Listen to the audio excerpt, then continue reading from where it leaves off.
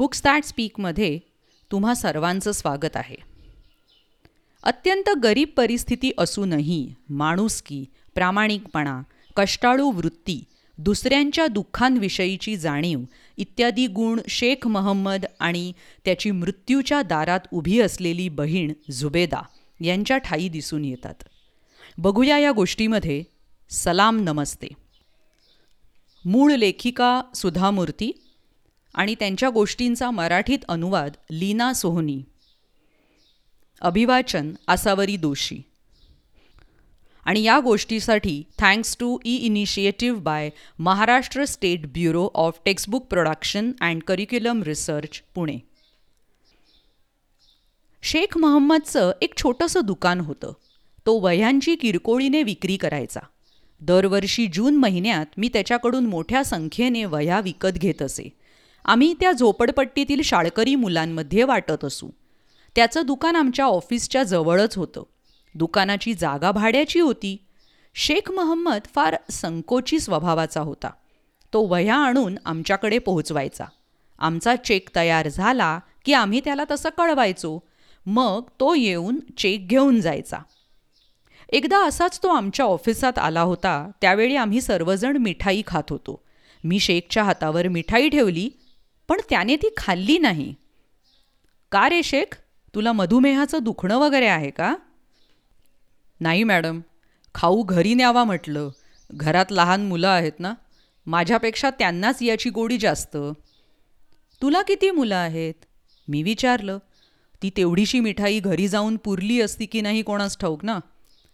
Madam, मला एक मुलगी आहे, शिवाय माझी भाची पण माझ्याकडेच असते.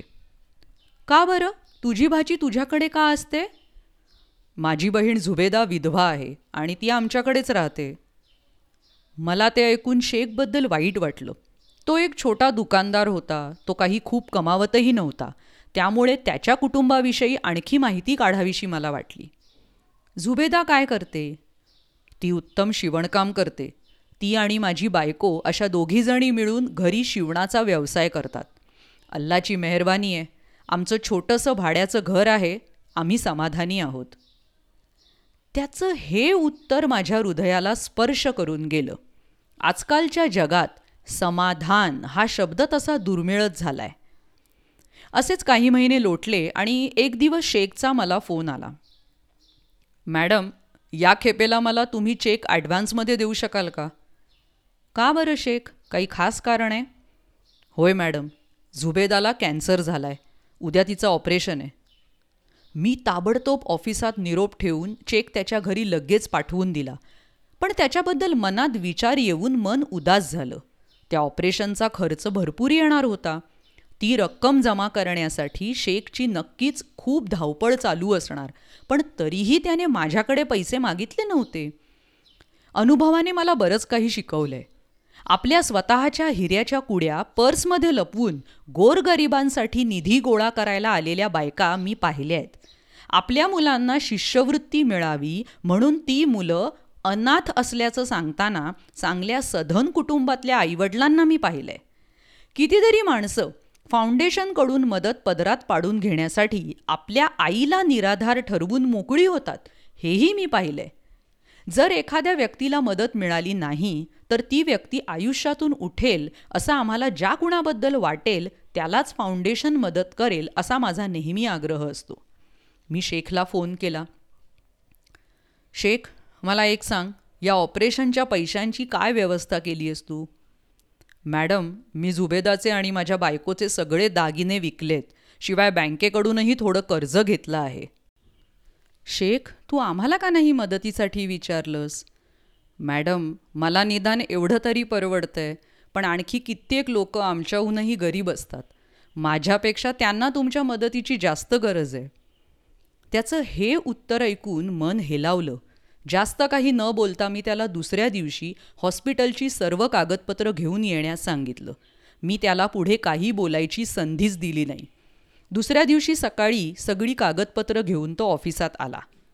मी त्याला थोडा वेळ थांबायला सांगितलं. सगळी कागदपत्रं नीट तपासून पाहिली आणि नंतर त्याला 50,000चा चेक लिहून दिला. त्याच्या चेहऱ्यावर आश्चर्य होतं.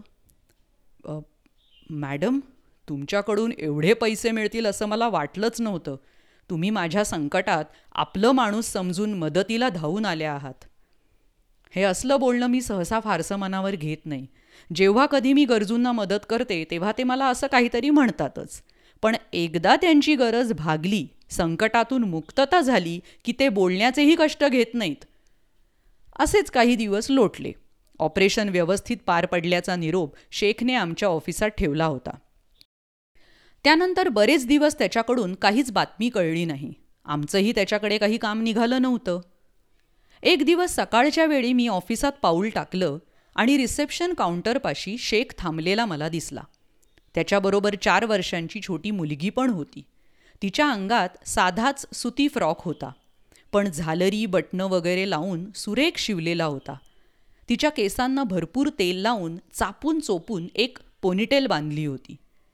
शेखचा चेहरा दुःखी दिसत होता. काय शेख, कसा आहेस तू? तुला भेटीची वेळ वगैरे दिली होती की काय? सॉरी मॅडम, 2 आठवड्यांपूर्वीच झुबेदा गेली. तुम्ही तिला इतकी मदत केलीत पण तिचं नशीबच खोटं. खरं तर तुम्हाला येऊन भेटायची, तुम्हाला सलाम करायची इच्छा होती हो तिची, पण अल्लाने तिला नेलं. मी तिच्या मुलीला घेऊन आलो आहे, ही तबस्सुम. मी तबस्सुमकडे पाहिलं. हे एवढं मोठं ऑफिस, ही सभोवताली एवढी सगळी अनोळखी माणसं. बिचारी बावरली होती. त्या अनाथ मुलीकडे पाहून मला वाईट वाटलं. आपल्या नशिबात काय वाढून ठेवले याची तिला कल्पनाही नव्हती. तिच्या मामाने तिला सांगितलं, बेटी, मॅडम को सलाम करो. त्याबरोबर त्या पोरीने आपले इवलेसे हात उचलून मला सलाम केला. माझ्या तोंडून शब्द फुटेना. शेखने डाव्या हाताच्या बोटांनी डोळे पुसले आणि खिशातून एक पाकीट काढलं. मॅडम, हे तुमच्यासाठी आहे. झुबेदाने पाठवलंय. मला यायला उशीर झाला त्याबद्दल सॉरी हां. मी तो लिफाफा उघडला. आतमध्ये 3,000 रुपये होते. मी गोंधळून शेखकडे पाहिलं. मॅडम, तुम्ही 50,000 रुपये दिले होते, पण झुबेदाचं ऑपरेशन आणि औषध पाण्यासाठी फक्त 47,000च खर्च आला.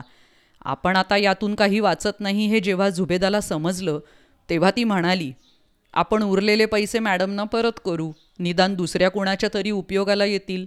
एखादा नशीबवान असेल, त्याचा जीव तरी वाचेल. आता हे पैसे माझ्यावर खर्च करून वाया घालवायला नकोत आपण. माझ्या नकळत माझ्या डोळ्यातलं पाणी गालावरून वाहू लागलं.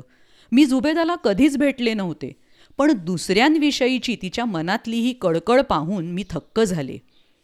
इतक्या गरिबीत आणि यातना सहन करताना सुद्धा तिने दुसऱ्या गरजू रुग्णांचा विचार करावा ही गोष्ट विस्मयचकित करून सोडणारी होती. आपण स्वतः संकटाशी झुंज देत असताना दुसऱ्याचा विचार करणारी माणसं या जगात विरळच. इथे तुमचं शिक्षण, भाषा, जातपात, धर्म या कशाचा संबंध नसतो. त्यासाठी हृदयात अपार करुणा असावी लागते. मी तो लिफाफा तसाच शेखला परत देऊन म्हटलं, हे पैसे तबस्सुमसाठी आहेत शेख. अल्लाची तिच्यावर मेहरबानी असू दे. तिला नीट शिकू दे. तुला जर काही मदत लागली तर प्लीज मला सांग. इतरांविषयी करुणेची भावना बाळगण्याच्या बाबतीत ती आपल्या आईच्याही 4 पावलं पुढे जाऊ दे. आपली ही जी भूमी आहे ना, ती श्रीमंत का आहे माहिती आहे? सोन्याच्या किंवा हिऱ्याच्या खाणी तिच्या पोटात आहेत म्हणून नव्हे. या झुबेदासारख्या लोकांमुळेच तिचं ऐश्वर्य वाढणार आहे. तबस्सुम नुसती तिथे बसली होती. तिला काहीच कळत नव्हतं. माझे शब्द पचनी पडणं शेखलाही कठीण जात होतं. तुम्ही ऐकत होतात एक सुंदर गोष्ट, सुधा मूर्ती लिखित आणि लीना सोहनी अनुवादित सलाम नमस्ते. गोष्टीचं अभिवाचन आसावरी दोशी, बुक्स दॅट स्पीकवर. तुम्हाला जर बुक्स दॅट स्पीकला सपोर्ट करण्याची इच्छा असेल तर तुम्ही नक्कीच support.booksthatspeak.com या संकेतस्थळाला भेट देऊ शकता. धन्यवाद.